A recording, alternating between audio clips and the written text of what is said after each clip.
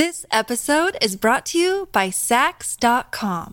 At Sax.com, it's easy to find your new vibe. Dive into the Western trend with gold cowboy boots from Stott, or go full 90s throwback with platforms from Prada. You can shop for everything on your agenda, whether it's a breezy Zimmermann dress for a garden party or a bright Chloe blazer for brunch. Find inspiration for your new vibe every day at Sax.com.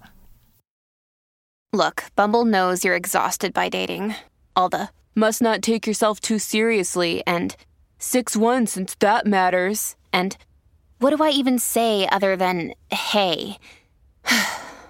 Well, that's why they're introducing an all-new Bumble with exciting features to make compatibility easier, starting the chat better, and dating safer. They've changed, so you don't have to. Download the new Bumble now.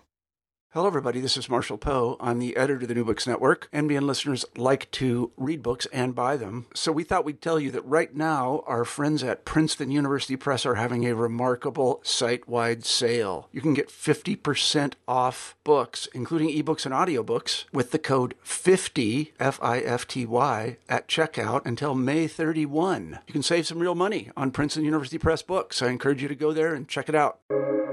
Welcome to the New Books Network. Welcome, everyone. This is Ryan Tripp, your host for New Books in History, New Books Network. I'm here today with Martin Jay. He's the Sidney Ehrman Professor of History Emeritus at UC Berkeley. He recently published Immanent Critiques, the Frankfurt School Under Pressure, which we're going to be discussing today. Welcome, Professor Jay. Great to be here, Ryan. Happy to do this again. All right. Yes, this is our third time talking. So let's just dive into the questions. Again, your book is Immanent Critiques, published earlier this year by Verso Press. So to start, can you first explain the, quote, negative dialectic of transcendent and immanent critique? And if you want to focus on immanent critique, you can. It's the title of your book. And the two's reconcilability or irreconcilability, that is the transcendent and immanent critique, in the context of Walter Benjamin and the history of Frankfurt School ideas. Okay, the idea of immanent critique is taken, of course, from the practice of the Frankfurt School, which for a very long period of time felt compelled to give a justification for its critical vantage point. Now, there is actually in the history of the reception of critical theory a debate over whether or not such a justification is necessary. And some people argue, no, you simply need a kind of intuitive sense of injustice or of oppression, and you don't have to give what we might call plausible explanation of where you're coming from. But there are others in the critical theory tradition who have said, no, it's necessary to do so.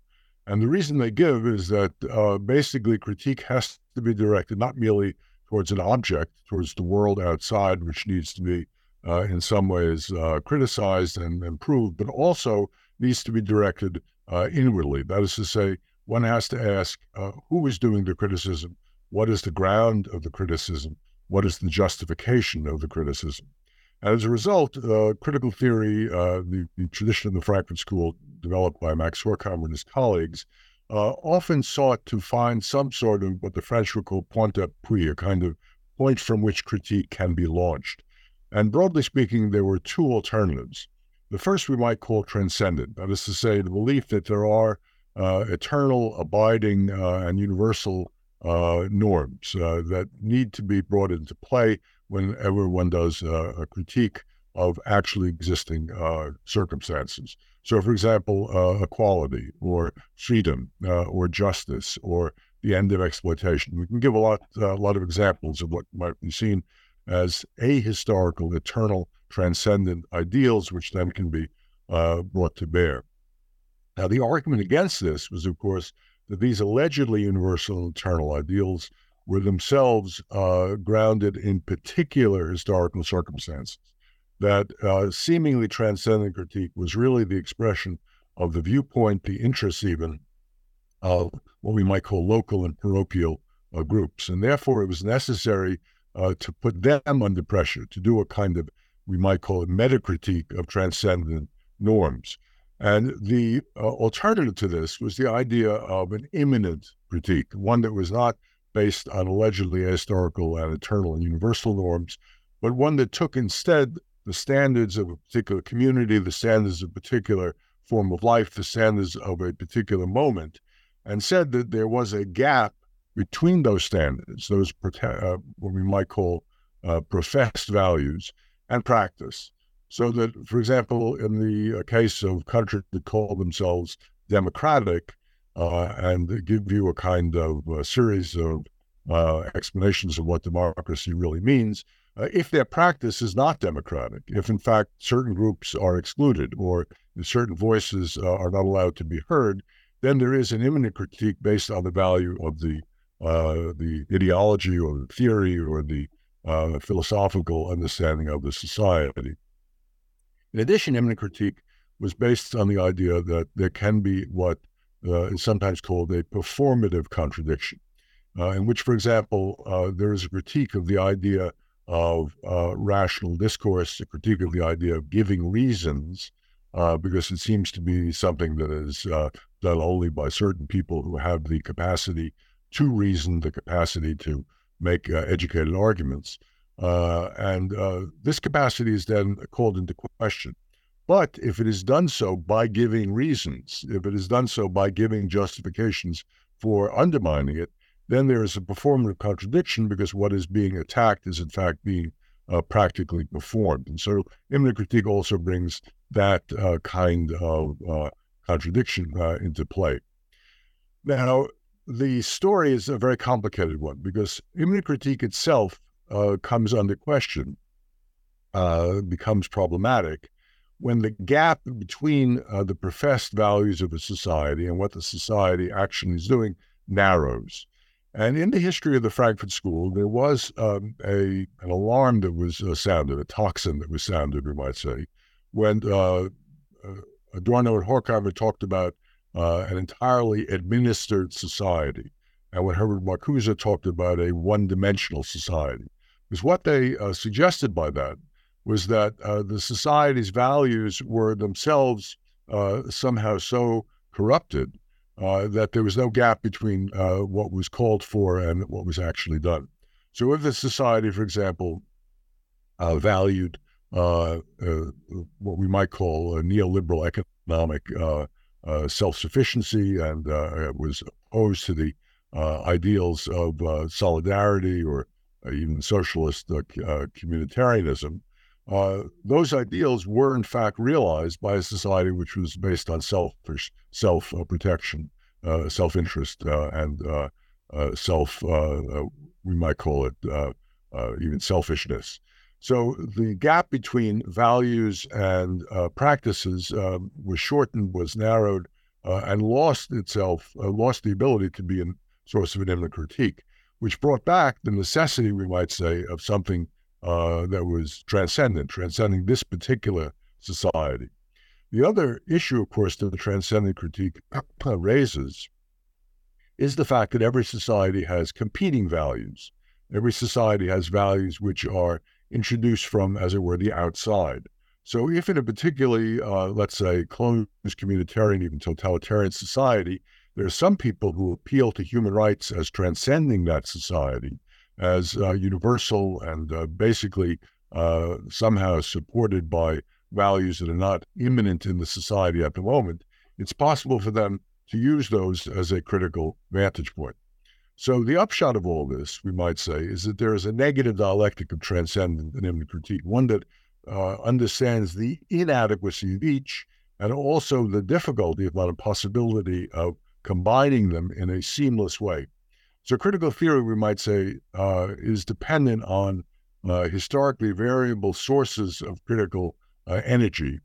And I think that's one of the valuable lessons of the history of the theory, that at times it was closer to immanent, at times it was closer to transcendent critique. Now, having said that, and I'm sure I haven't explained it with full clarity, it's one of those issues that needs to be really unpacked very carefully. The book itself is called Immanent Critiques because it includes a number of essays written over the past few years. One of them is a bit older, written in the 2000s. Essays that are based to a certain extent on pitting the values of critical theory, or at least some of its, let's say, critical impulses, against its own practice, against its own, perhaps, inconsistent practice. I'm not going to call it hypocritical, but at least there's a tension that existed. And so the book tries to tease out some of the, let's say, hidden, or at least hitherto not fully appreciated tensions, I wouldn't call them fully contradictions, within critical theory itself. And so I call the book, the under title is Frankfurt School Under Pressure. So what I'm trying to do is put a little pressure on the tradition rather than simply be its spokesman. And so each of the essays, to one degree or another, presents a kind of immanent critique of some of the Frankfurt School's own arguments. Some very explicitly, others more indirectly. But that's, I would say, what ties the book together, using immanent critique in an immanently critical way. Okay. Well, you sufficiently unpacked it for me, but I'm sure our audiences will love to read the book to further understand that concept. So, or rather that negative dialectic. So, next, how does the idea of an expanded field, you discuss this in the book, and I was kind of interested in this. How does the idea of an expanded field in historical narratives, and you use the example, or you actually rather focus on the so-called German 1968, and then expand that to 1967 and 1945. So how does this idea of expanded field in historical narratives and methodology engage with concerns over Frankfurt School, possible Eurocentrism, without infusing their shifting ideas with the kind of amorphous post-structuralist thought? The idea of expanded field is one that I take to a certain extent from the work of Walter Benjamin, who argued for dialectical images which broke through a single historicist narrative with a, let's call it, major protagonist whose adventures are followed over time, and instead argues that there has to be a kind of active destruction of that narrative and a reassembling of the fragments in new constellations, which include our own interests today.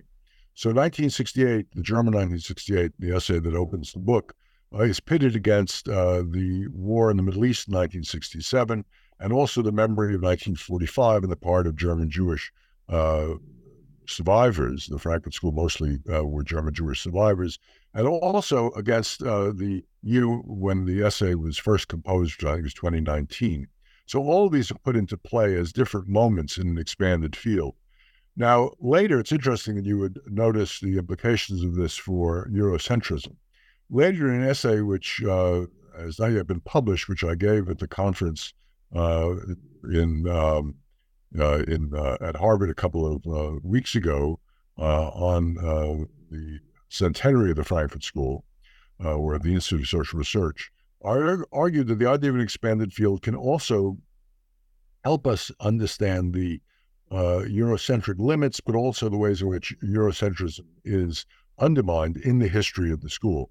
First of all, it's often charged that the Frankfurt School was indifferent in its long history to the so-called Third World, or what we now call the Global South, that it focused mostly on the Northern Hemisphere, on Europe, and of course the United States.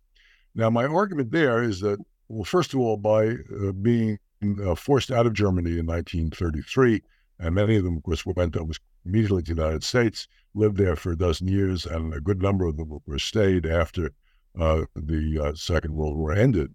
The Frankfurt School's critical theory was already decentered, deterritorialized. It was already engaged in a kind of, I would call it, Euro or Westocentric self-critique, because it understood that there was something different that was happening in the United States, and one had to take that into account. Detlef Clausen famously said that without the American experience, there would have been no critical theory. But it is certainly true, and Enzo Traverso and others made this point, that there was very little interest in the so-called Third World. And I remember having a conversation with Herbert Marcuse where I asked him if he was interested in going to Castro's Cuba. And he said, well, I don't speak Spanish, and I think I probably will avoid the opportunity of going there. And he never, as far as I know, actually did go. Now, one could argue today, and of course this begins really, let's say, perhaps 30, 40 years ago, the internationalization, the globalization of critical theory has meant that there is now an extraordinary interest outside of the Northern Hemisphere, outside of the United States and of Europe, all throughout the world. And I was struck when I went to a conference in Frankfurt in September, which dealt with the centenary of the Institute, how many of the speakers came from other parts of the world. And there is a consortium of critical theory organizations, there are programs, there are conferences, there are journals, a consortium which Judith Butler basically began to organize at Berkeley many years ago, which includes something like 500 different critical theory groups around the world. And this shows the extent to which critical theory has no longer been confined to Europe and America. Now, the point I make in that paper that I gave at Harvard is very simple, that this is not yet a theory which has been, let's call it, symmetrically influenced by what is coming from the outside. Instead, it is basically a question of the reception and the discussion of critical theory initiated in Europe, initiated in the United States, elsewhere. So there are lots of articles about what Adorno or Benjamin taught in, say, the reception in Brazil or in China or elsewhere. What needs to be done now, and what is the importance of the 21st century expansion, the second century of the history, is the symmetricalization, we might say, of the influence. That is to say, we in the first world, if we still want to use that locution, are very hopeful that we'll be instructed by the critical theorists who have emerged elsewhere, and that the expansion of critical theory is one which will decenter it from its origins. And this is ultimately a healthy thing. And traveling theory, as Edward Said famously pointed out, involves a kind of creative misreading, a stretching, a translation process which loses something in terms of precise application of the original ideas, but gains something by the creative misreading that produces new and unexpected insights, that recontextualizes and gives us a sense of the opportunities that were not fully appreciated the first time through. I mean, one could argue the importance of history in critical theory. The critical theory was never interested in the, we might call it, canonical sacralization of their original texts or ideas, but rather understood them as produced by, or at least inflected through, we might say, their historical context. And as that context changed when they came to the United States, as it changed when they returned to post-Nazi Germany, it now is changing as critical theory is expanding into a global discussion. Now, there is, of course, and people have argued this, the issue of dilution, where critical theory becomes a kind of empty slogan meaning absolutely nothing. And the issue of post-structuralism, which you raised, is a complicated one, because my general feeling is that the opposition between critical theory and French thought, which was so prevalent in the 1980s, 1990s, is now no longer, I think, a valid way to look at things, because we've learned from post-structuralist thought. There's been, I think, a productive dialogue, which includes, the heirs, we might say, of Foucault and Lacan and Derrida and Deleuze and Lyotard, with Habermas and Axel Honneth and other more recent critical theorists, so that it's not an either-or. And the expanded field includes insights from all of these traditions, which of course have had their impact outside Europe as well. So I would say cautiously optimistic about the implications of expanding the field and allowing us to think through the history of critical theory, not simply as a historicist narrative with a hero, a kind of meta-narrative which is basically coherent and has telos even, but rather one that is open-ended and will continue to create what Benjamin would have called dialectical images rather than historicist meta-narratives. So to extend this discussion, particularly given post-structuralist influences and post-colonial thought, why did Theodor Adorno, and he's a major member of the Frankfurt School, how did he employ what in your book is referred to as posterior sublimation, and let's tack on the aesthetic sublimation, to both affirm and critique assessments of authenticity in ritual material culture, which was often stolen from colonized peoples? Did Adorno challenge or confirm Freudian ideas, or both? We have to step back a bit and ask what sublimation, when it comes to aesthetic questions, might mean. Sure. Why Adorno was skeptical of the what we might call official Freudian view. To a certain extent, Freud reduced aesthetic products to the sublimation of libidinal desires, the sublimation of personal, maybe neurotic impulses, which were then realized in forms that gained not simply idiosyncratic, but rather we might call them culturally valuable and collectively meaningful new works that were somehow able to transcend the original neurotic impulses that created them. But Adorno was very anxious to avoid this analysis, because he thought that basically sublimation ended up taming, domesticating, and creating a kind of affirmative version of culture, one in which the libidinal desires, the impulses that were transgressive, were to a certain extent domesticated in ways that made them basically no longer critical, that made them somehow conformist. He also disliked the idea of reducing works of art to simply an expression of the neuroses or the desires or the sublimation of their creators. The works of art gained their own autonomy. Works of art gained, we might say, a force that was material, that transcended that of the vital, spiritual, creative energies that created them. So he argued against sublimation and talked about the works of art and the artist expressing a kind of idiosyncrasy that was peculiar to the artist and led to works that gained relative autonomy. He was a believer in the modernist notion of a kind of art that became basically for its own sake, with ultimate potential to be reintegrated into the world in a critical way, but which could not be reduced back to the artist, him or herself. Now, having said that, and this is the argument of the essay that you're poking a bit at now, there was a notion of sublimation in Adorno.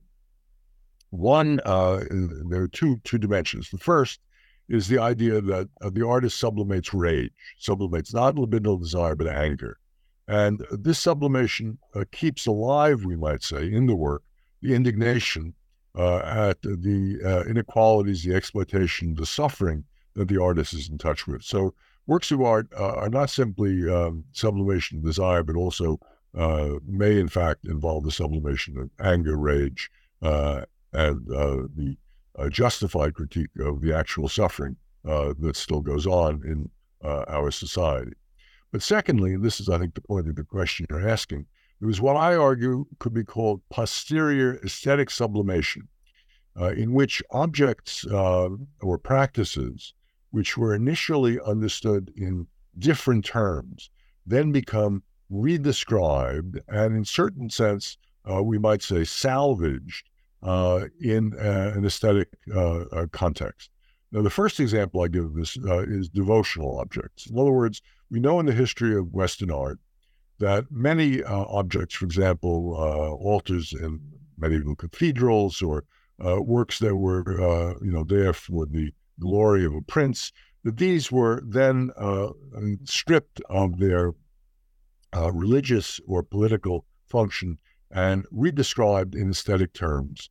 The great example in visual arts being the putting of works of art into the Louvre during the French Revolution as part of the patrimony of the country, and saving them from the iconoclastic impulse of some of the revolutionaries. And the second great example, which I talk about, is the redescription of Bach's St. Matthew Passion, which 100 years after its first performance in a church in Leipzig, becomes basically a work of aesthetic enjoyment when Mendelssohn performs it in a secular context in the 1830s in Berlin. Now, the point about this is that there's also a second posterior aesthetic sublimation, which is not of devotional objects, but rather of objects that were ethnographically interested, that came from, as you point out, the culture that's often stolen or at least appropriated from peoples outside of the West, peoples who were initially argued to be simply primitive. Now, there are lots of reasons to bemoan this, to lament the, we might call it appropriation of the cultural legacy of these so-called primitive people, partly because it robs them of their, we might call original function as objects in practices that had meaning for those people, and instead sees them as simply formally beautiful. Now, Adorno argues against this for two reasons. One, he's against the idea of an authentic, original function. He's very much opposed to the ideology of authenticity.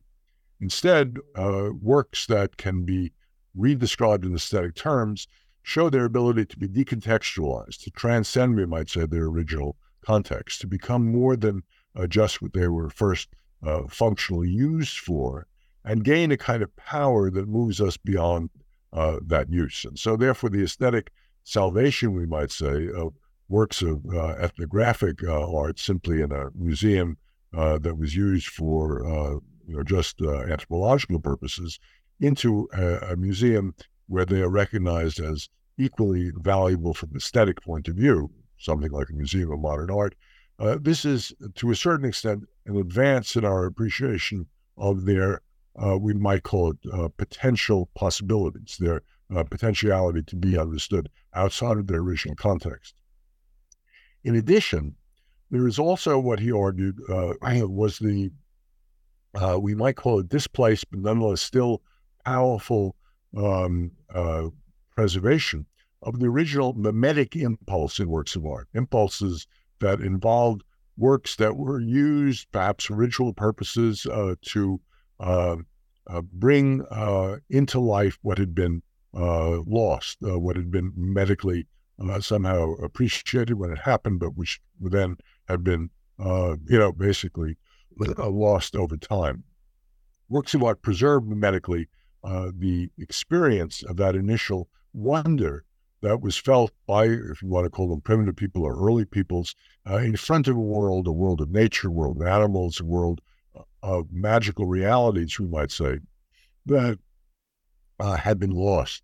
And so these works contain within them not only the sublimation of rage that he mentioned before, that I mentioned before, but also the sublimation, we might say, of the mimetic relationship to nature, to animals, to external reality, which had the ability, so Adorno hoped, to challenge an instrumental relationship, a dominating relationship between humans and nature.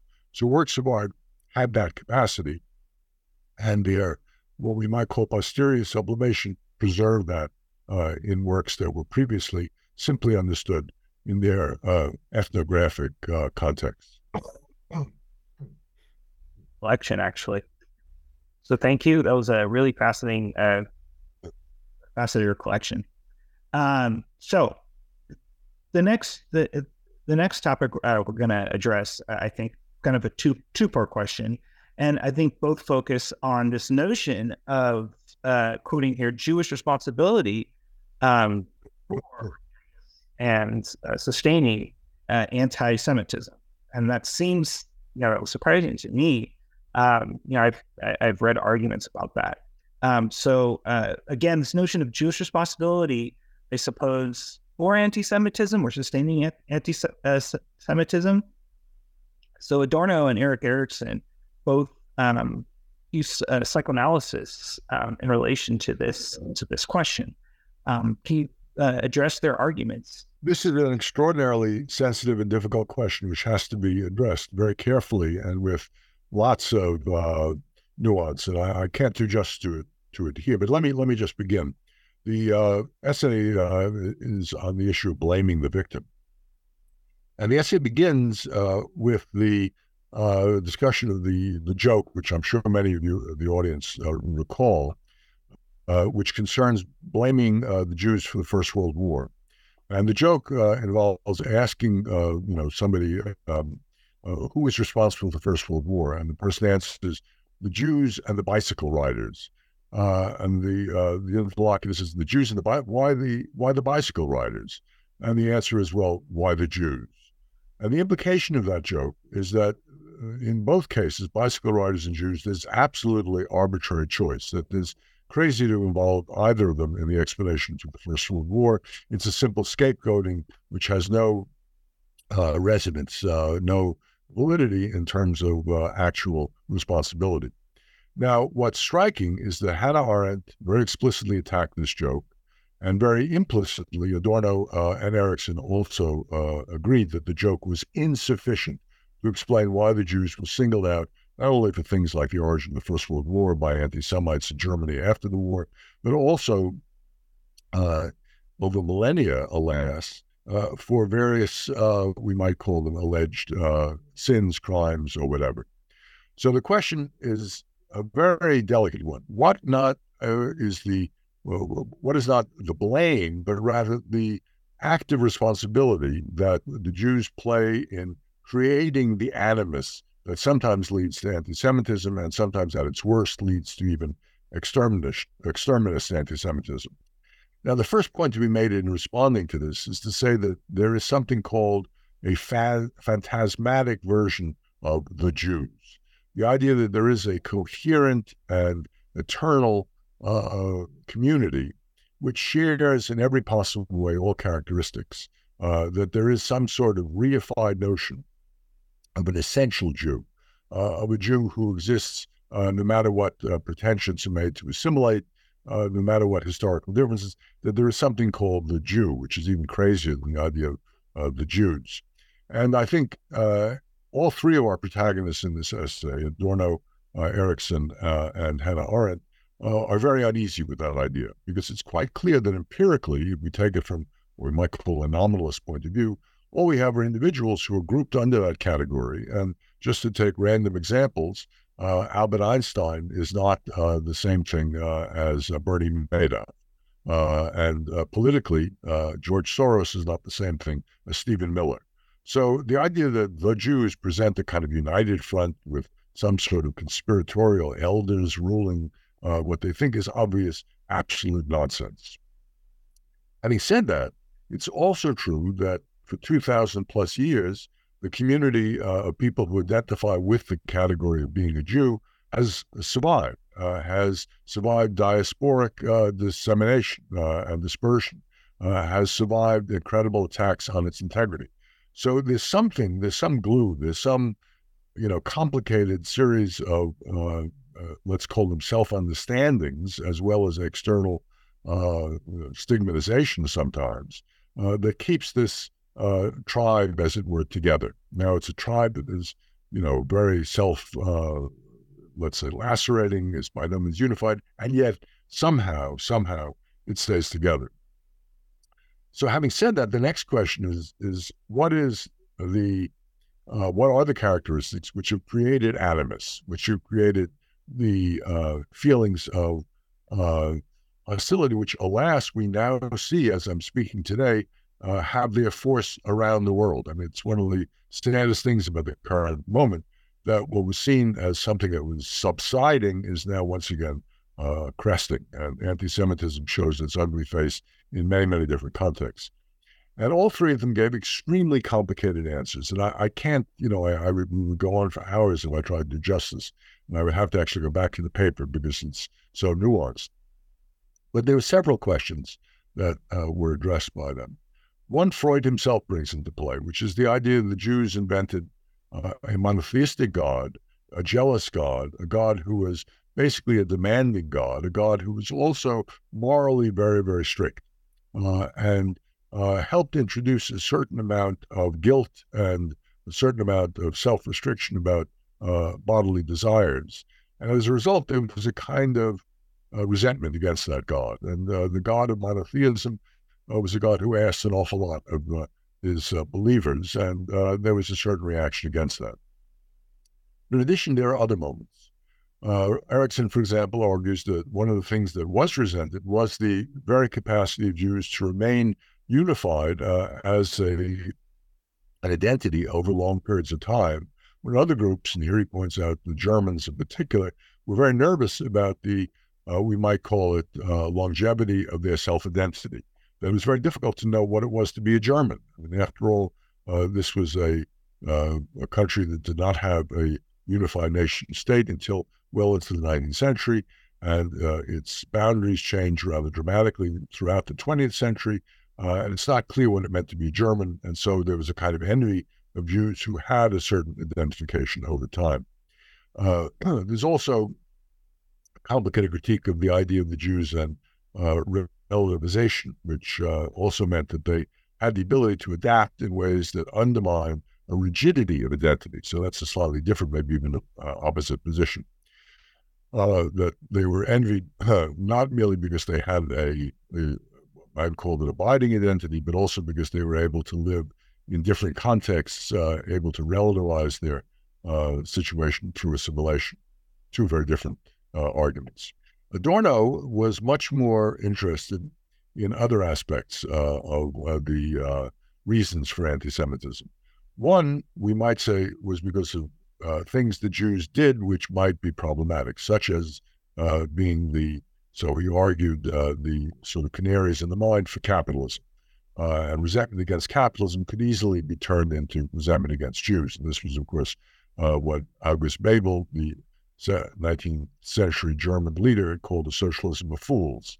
But secondly, the Jews were also, in a way, capable of gaining enmity through envy, because they seemingly achieved a kind of happiness without having to work. They achieved a kind of unity of their community, a lot of things that were seen as essentially positive, but nonetheless enviable traits. There are many other aspects of what constitutes the sources of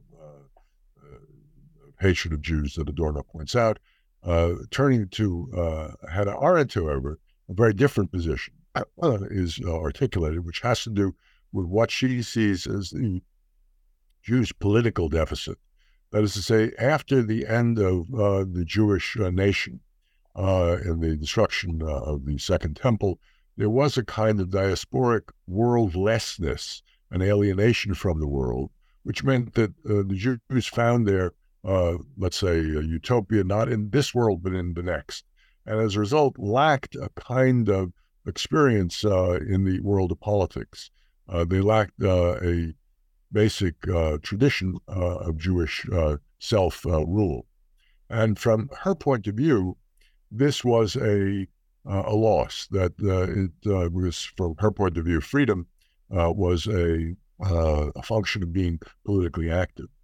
Now, the irony of this position, and this is where we, really go into complicated territory, is that when the Jews did gain political sovereignty with the creation of the State of Israel, it was the wrong kind of politics for Hannah Arendt, because it was politics basically as ethno-tribalism rather than as democratic pluralism, politics that was based not on ethnic identity, being a Jew, but rather politics that was based on the inclusivity of anybody who wanted to join the demos rather than the ethnos. And so she argued that the Jews were attacked for being ethnically we might say, parochial. Now, this is, as I say, these are all very complicated arguments. I can't do them justice. But what they alert us to is the extremely awkward and difficult issue. I'm trying to make sense of why there is some sort of abiding hostility to Jews, which may involve their own agency, which may involve their own, not to be blamed, because they obviously don't bring it upon themselves intentionally, but may involve a kind of, let's call it, explanatory responsibility, which means that it's more than just the random scapegoating that the bicycle rider joke seems to, in a kind of shallow way, imply. This episode is brought to you by Sax.com. At Sax.com, it's easy to find your new vibe. Dive into the Western trend with gold cowboy boots from Stott, or go full 90s throwback with platforms from Prada. You can shop for everything on your agenda, whether it's a breezy Zimmermann dress for a garden party or a bright Chloe blazer for brunch. Find inspiration for your new vibe every day at Saks.com. Yeah, I was going to address Ariane in the second part of my question. Thank you so much. So let's shift gears to your essay on, part of it on the authoritarian personality, published in 1950. I did want to note that this influenced Richard Hofstadter in U.S. historiography, Richard Hofstadter's paranoid style thesis. Really, I think the question here is the difficulties for pathologizing political positions in the context of authoritarian personality. If you can explain the briefly explain the McInerney thesis of the authoritarian personality and your critique, and then also Adorno's take. Well, first of all, you have to make sure we understand authoritarian personality was the collective work that was done by Adorno and a number of members in the Berkeley Public Opinion Study Group. Leo Longfall's work was on, with Norbert Guterman, the Prophets and Deceit, which was one of the other texts in the 5-part series of the studies in authority. Having said that, the authoritarian personality was an attempt to apply social scientific techniques of opinion study, survey opinion study with psychoanalysis, to come up with syndromes which would explain why some people, despite their, we might call it alleged ideology, their surface political positions, had characterological inclinations to turn in either authoritarian or non-authoritarian directions. So the figures of Larry and Mack were, we might call them ideal typical figures based on the data that was amassed through the surveys. Now, precisely how the surveys were done is much contested in contemporary political science. But the point being that Mack and Larry were two ideotypical alternatives, Mack being an authoritarian personality, Larry being non-authoritarian. Now, without going into what makes these syndromes, tick, and it would take a long time to go through each of the various characteristics, the point I want to make in this essay is that there is a potential problem, and this is where the immanent critique of critical theory comes in, with creating pathological types, pathological character structures, because it assumes that there is something called a normative type, a normal as opposed to pathological, one that is healthy, quote unquote, one that is not degenerate, but rather vital and so forth. Now, I begin the essay by saying that if you look at how the Chinese tradition, and I wrote this essay after a trip I took to Beijing in 2019, how the Chinese tradition of authoritarianism is really difficult to map onto the analysis in authoritarian personality. You realize how we might say provincial or historically specific the analysis was. Because in China, notions of authority are very different from notions of a personality that is authoritarian in the way in which it's described in the work of the authoritarian personalities writers. It has to do with a benign notion of authority, which is more reciprocal. It has to do with notions of patriarchal or paternal relations, which are hierarchical in the society. There is, though, in other words, Larry in the Chinese context, who is a liberal democratic alternative to authoritarian personality. And therefore, it would be very difficult to map it onto the Chinese experience. Not entirely impossible, but difficult. The second problem is the non-authoritarian personality, which the Frankfurt School had a lot of difficulty in establishing.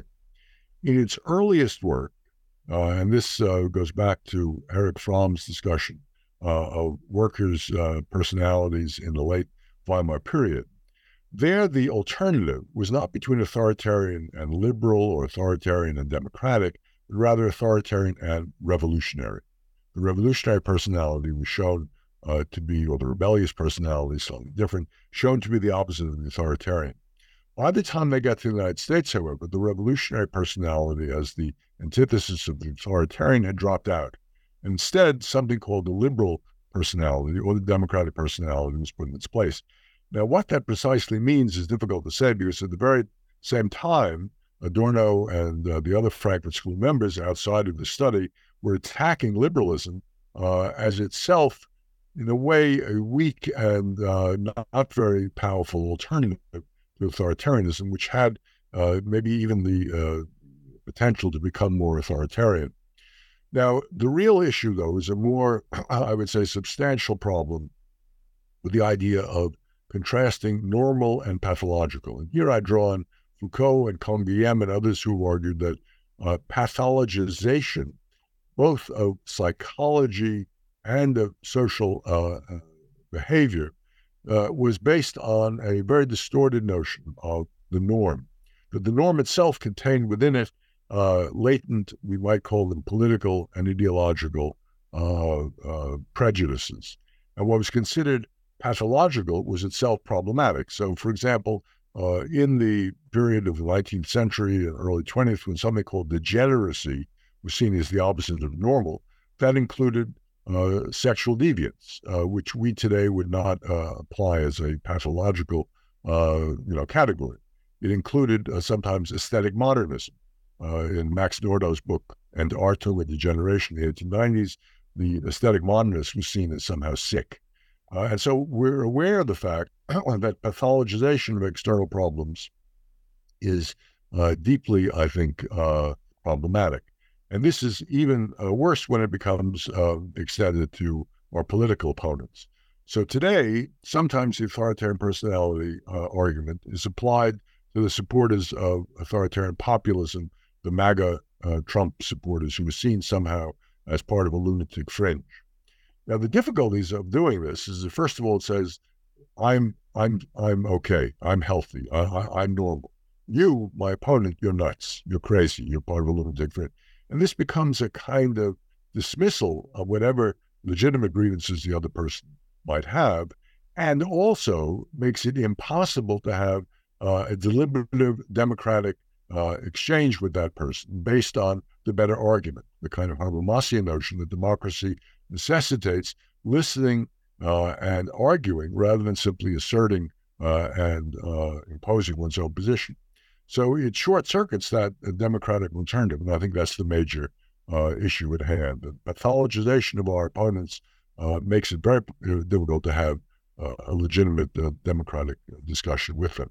Now, this is not to say that some of our opponents aren't really nuts, and I would, be the first to agree that there are some people who seem to support radical authoritarian populism from a position not only of ignorance but also of resentment and what might be called, on some level, a kind of psychological disturbance. I mean, I can't deny that.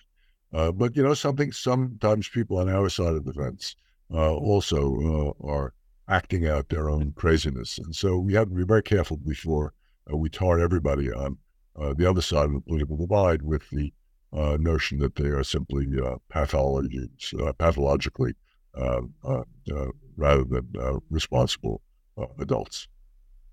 I fully agree. Okay, so moving on, this is kind of this next question is kind of, I don't know if it's a standalone essay because it is in dialogue with the rest of the essays. I thought it was interesting. Really briefly, can you compare Martin Scorsese's Irishman, published in 2019? He actually has a film out this year from an author that's been on this podcast. And again, you compare the film with Horkheimer's analysis of racket society, the idea of racket society. Can you delve into that just really briefly and the impact on our current political culture? Well, in that essay, I compare Scorsese's The Irishman with On the Waterfront, the film that Elia Kazan made a generation earlier. In the latter film, corruption of the waterfront is met by a kind of heroic willingness to become, basically an informer and someone who was religiously motivated. There's a priest involved and motivated by the love for a woman. Now, there are complications in the origin of the Elia Kazan film, because he was trying, some people have argued, to justify his own informing during the Un-American Activities Committee witch hunt against communists in the early 1950s. But be that as it may, that film presents an alternative, we might say, to the absolute domination of corruption and racketeering. The Irishman, on the other hand, the film that Scorsese did 5 or so years ago, is a film in which virtually everybody is infected by corruption, by racketeering. People in politics, people in economics, trade unions, so forth. Everybody is, in a way, part of the racket society. And to make clear what I meant by that, I went back to an argument that the Frankfurt School developed but never fully completed. It was never published in in a kind of final form, about racket society in the 1930s, early 40s, to explain Nazism. Now, the implication of this argument is that traditional society based on the rule of law or based on the anonymous principles of the marketplace was being replaced by something that went back to an earlier stage of human development, a stage based on a dialectic of loyalty and protection, in which instead of universal rules or moral principles, instead of the rule of law, there was a rule of the powerful protecting the weak, who then submitted to the powerful through a kind of loyalty which did not question what deeds were done and what means were used by the powerful. Now, this racket society meant that there was a breakdown, we might say, of traditional notions of universality in the service of particularity. And alas, what this type of analysis argued, and what the film like The Irishman shows, is that racket society has come back. And I argued, and this was the middle of Trump's presidency, that the power of Trump was like that of a racket lord, a mobster who was a figure who provided protection for the people he demanded loyalty of. And we see, still today, I mean, it's really rather shocking, the extent to which Trump's loyalty is, basically demanded of people who work for him, who are willing, in some cases, to break the law. Now, what's, I think, particularly telling is that he is now under indictment for racketeering, that the RICO law, which is applicable in Georgia as well as the United States, has been used in the cases that are attacking his involvement in the January 6th insurrection.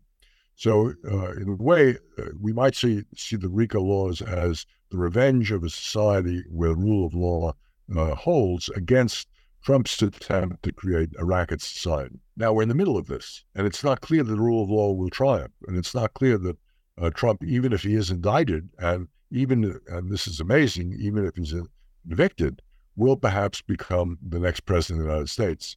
And if that's the case, then racketeering will once again dominate the rule of law as he puts into, positions in the Department of Justice and elsewhere, his cronies, his subordinates, the people who owe him loyalty. So the basic argument of that piece is that we're now at a very, I would say, vulnerable moment in which the rule of law and even, let's say the impersonal workings of the marketplace are being challenged by the regressive racketeering model of loyalty and dependence based on powerful figures, warlords, we might say, like Trump and others around the world. See other figures who also are trying to undermine the rule of law in their own society. So it's, I think the film itself, The Irishman, is very prescient precisely in that respect. So in 2020, literary critic Frederick Jameson published The Benjamin Files. How did he attempt to reconcile Benjamin's theological ideas with historical materialism? That's the first part of the question.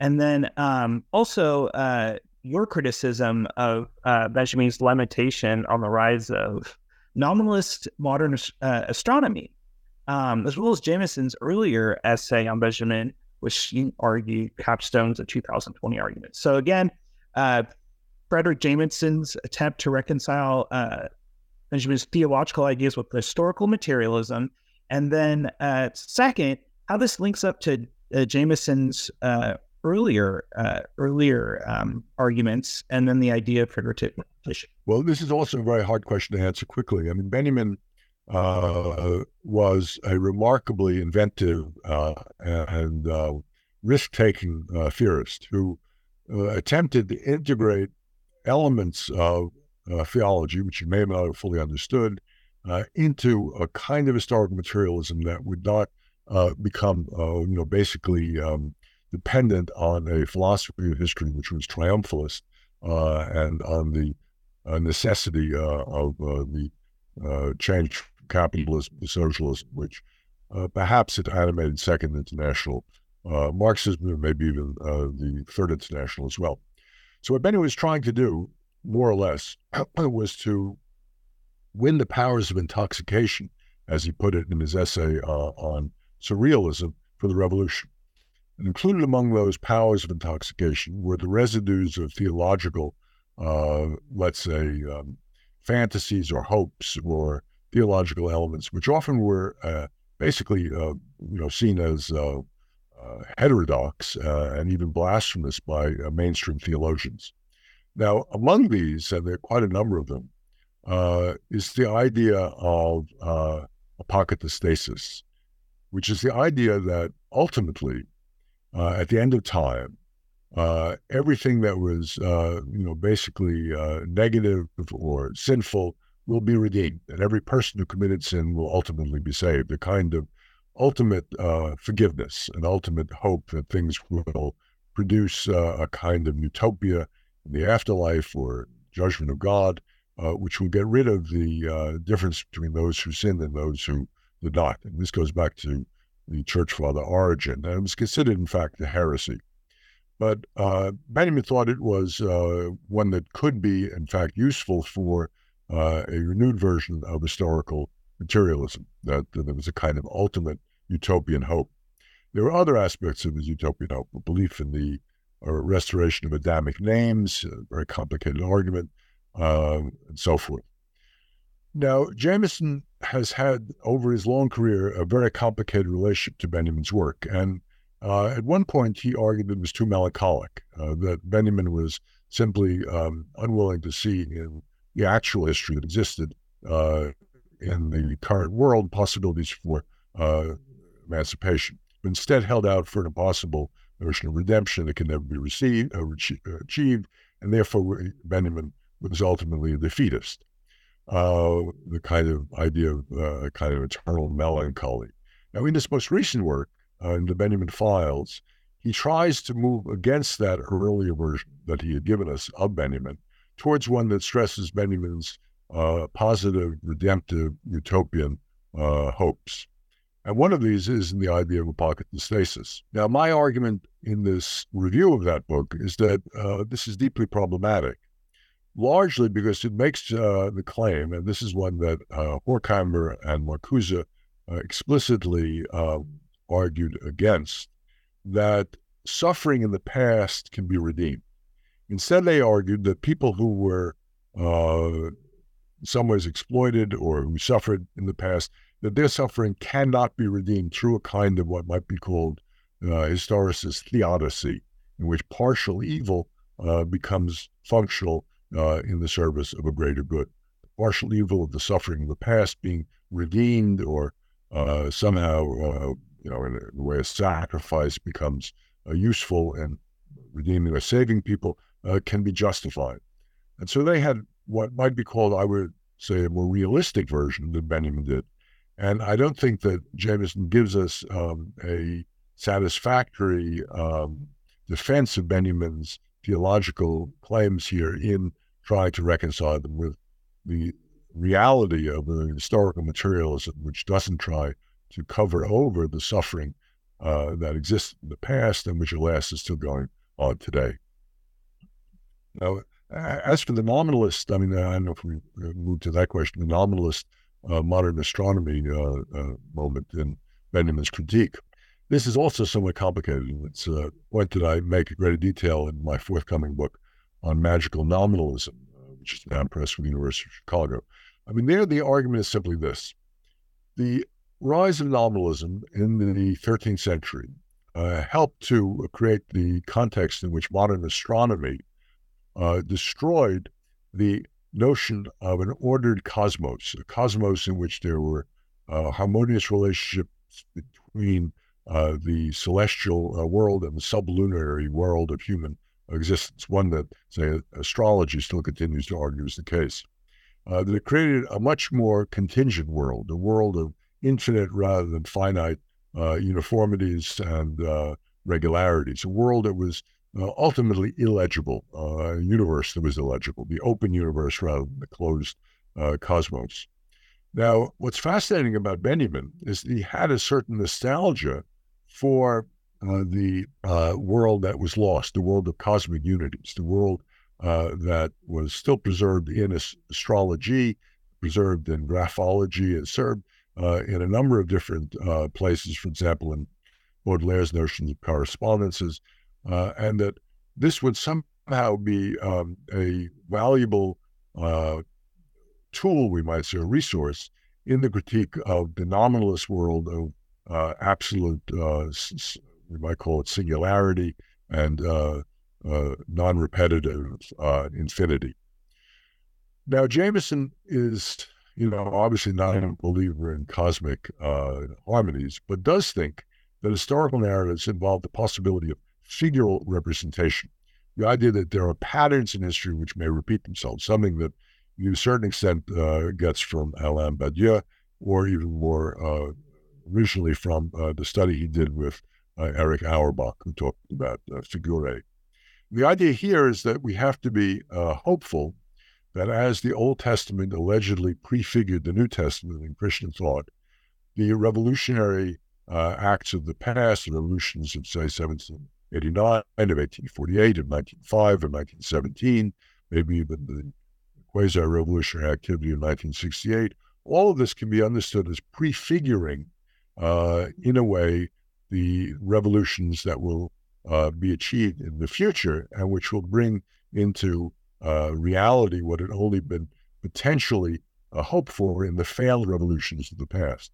And this is a kind of, you might say, resurrection of the figural notions of cosmic harmony, which are then, of course, displaced from something that's static and repetitive to something that is historically open-ended and prefigural in terms of the achievement of something which is potential rather than something's repetition of something which actually was achieved in the past. Now, I'm not, fully happy with this. The argument of the essay is that it doesn't do full justice to the need for human agency rather than the hope for prefigural repetition. So I'm not sure if that gives you a full answer to the question. It's a very complicated issue, but the essay tries to spell out my qualms against Jameson's reading of Benjamin. There's satisfactory for the audiences. I've read it. I think I understand it. So the next is about the dangers of collapsing the early 20th century notions and beyond that of French and German, these ideas of Leben Körper. If you can go, you can explain that briefly, as well as he means attentiveness to corporate mortality and your concerns about so-called necropolitics. Well, this essay is based on the mobilization of a distinction that was introduced by a number of early 20th century thinkers in Germany and in France. People like Plessner and Maurice Merleau-Ponty. The distinction between the body understood as Leib, L-E-I-B, and Körper, K-O-R-P-E-R, Leib and Körper.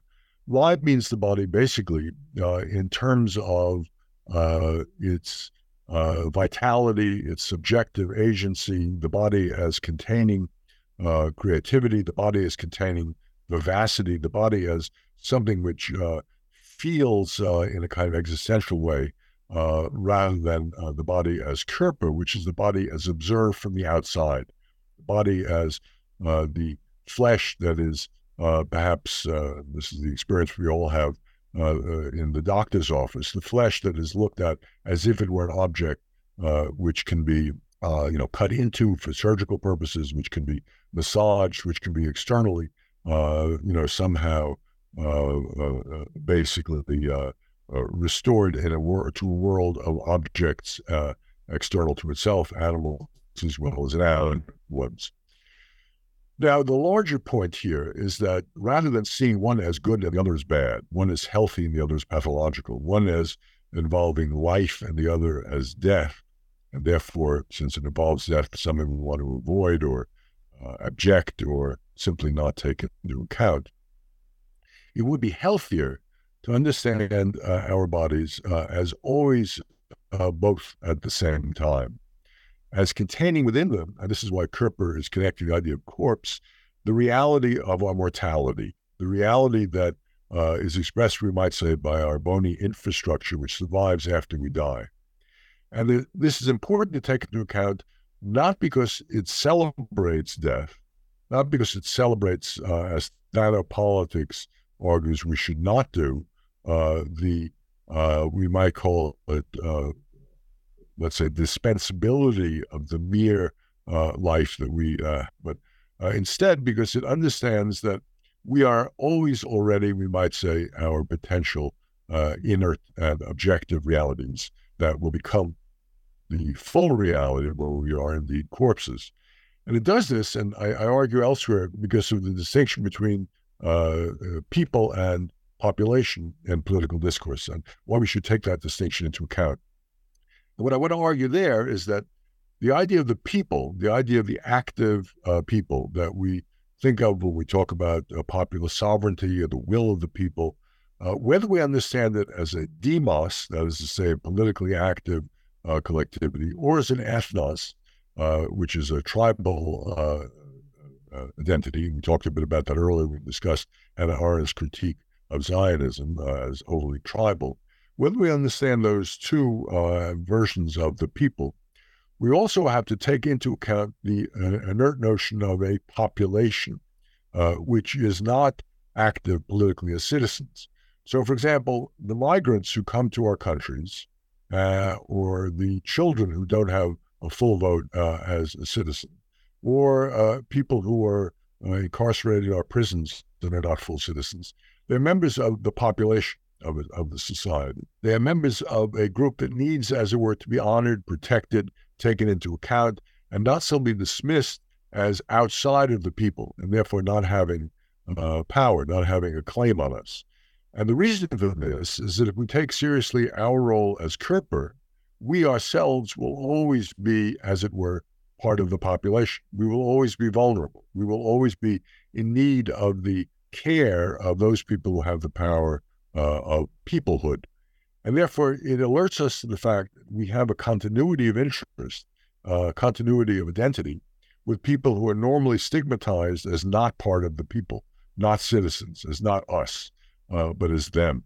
That there is always, you might say, a them in us. There is a dead body, a Kerper, in our life, in our own selfhood, and that we ought not to overly privilege the agency that we feel as live, but also accept the passivity that we should feel as Kerper. Now, this distinguishes itself, I would argue, this recognition of the death that the Kerper portends from necropolitics or thanatopolitics, terms that have been introduced by Giorgio Agamben and a variety of Achille Mbembe and Roberto Esposito to describe, and they base this on Foucault's notion of biopolitics, to describe a certain notion of a deliberate attempt to treat people as if they were expendable and to treat them as basically pathological enemies in a healthy society which needs to be nurtured. It also avoids the very, very complicated and problematic belief that some people can be sacrificed, that their deaths are justifiable in terms of the ultimate health, the ultimate vitality of a community. I mean, we see this today, just to give it a kind of very current point. We see it in the way in which Hamas not only killed 1,300 Israelis when they attacked Israel on October 7th, but also very self-consciously, very cynically, created the situation in which the Israeli response has sacrificed at least 10,000 Palestinians. That Hamas made the argument that, or at least tacitly accepted the argument, that these people could be sacrificed, that their deaths did not matter, because the larger cause of Palestinian freedom, which might not be achieved for 100 years, could justify their deaths. This is a sacrificial logic, and it's used by virtually everybody who defends war, that somehow it's functional in the service of an ultimate goal. And occasionally we can make, I think, a legitimate argument for that, but in many cases it becomes a horrible justification for the deaths of innocents who were sacrificed today with some alleged benefit in the future. Why a person's life today is less valuable than a person's life 100 years from now is extremely hard, I think, to argue. Now, the Leib-Kurper, alternative says, no, we all share a kind of mortality which cannot be understood in terms of sacrificing for life, that we have to, as it were, honor that mortality by taking ourselves seriously as sharing in the vulnerability of others. And that we ought not to have the belief that we can sacrifice those others, as say suicide bombers do, in the service of a larger alleged cause, which is justified in terms of the people or the nation or the health of the nation, which basically reduces us simply to Leib writ large rather than Kurper writ small. So your final essay I thought was really, really interesting. So I want to end on this. So you offer a pretty touching critique of Karl Marx's and Badiou's sort of a reification of truth and politics. Your criticisms did derive in part from Arendt's analysis of lying in politics. So I guess my question is, how ultimately does the reification of, I think you call it a big truth, periodically result in persecutions of individuals labeled hypocrites and fabulous? And, I was thinking, is there any connection to Arendt's arguments in banality of evil?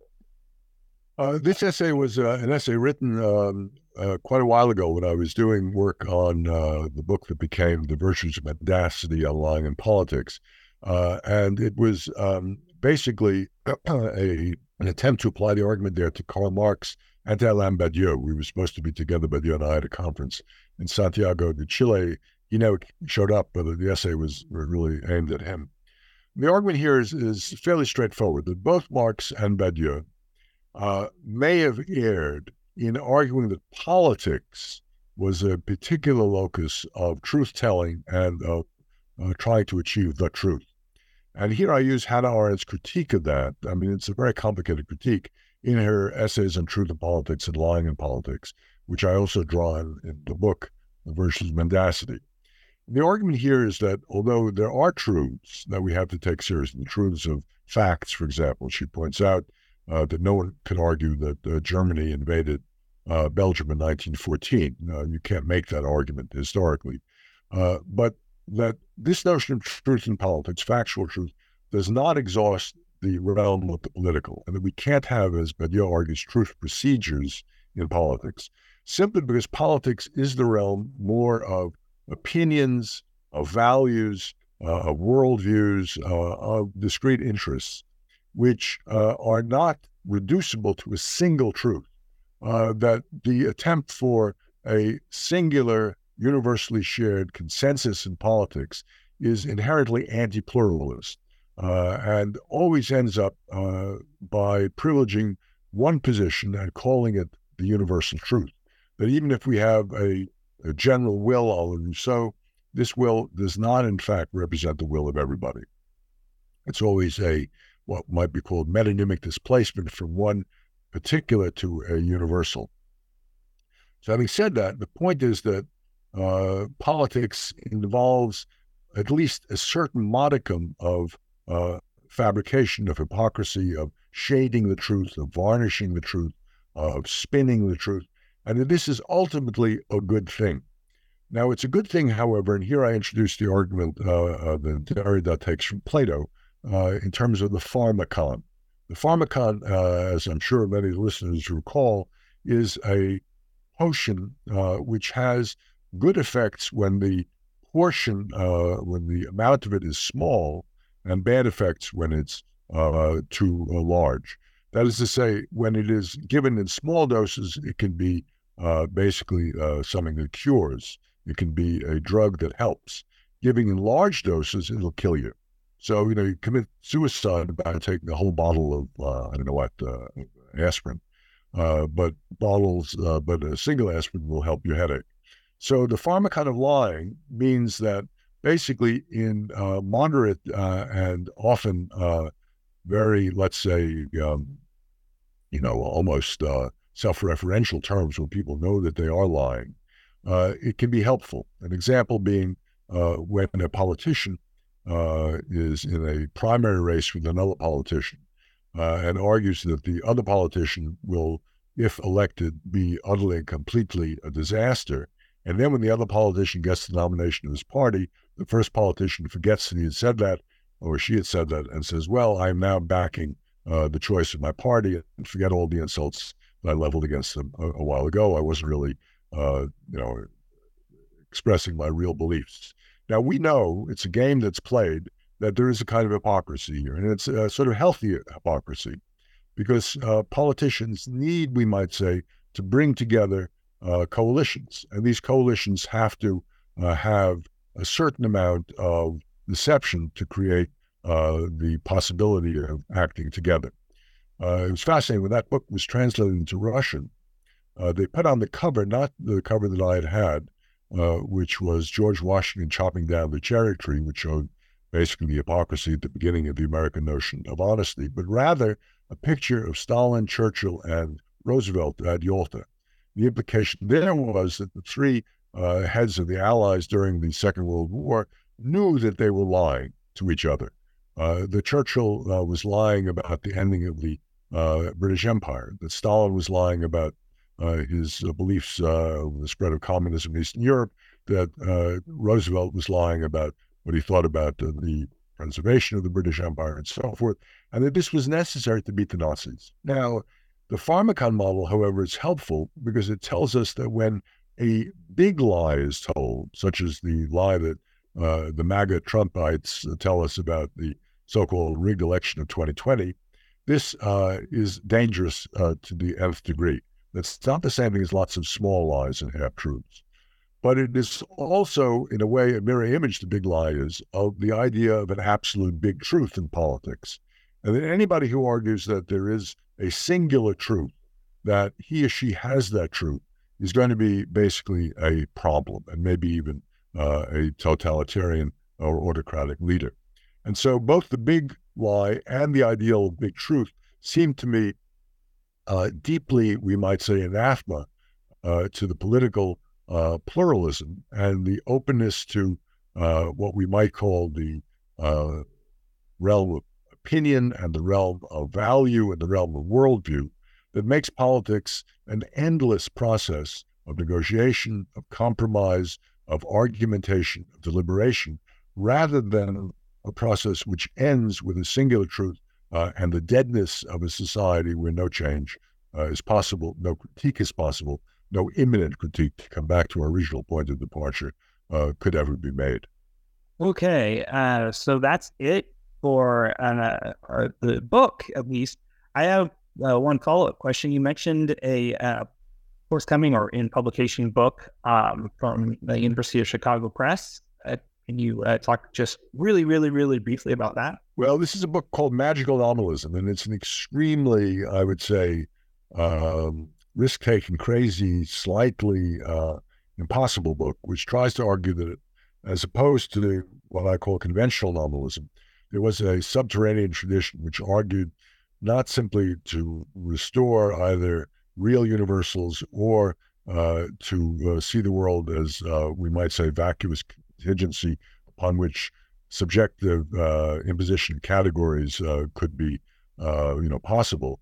Instead, argued for the response of the singularities, the magical or wondrous or enchanted particulars of a world which could not be subsumed under human control or the self-assertion of a modern subject.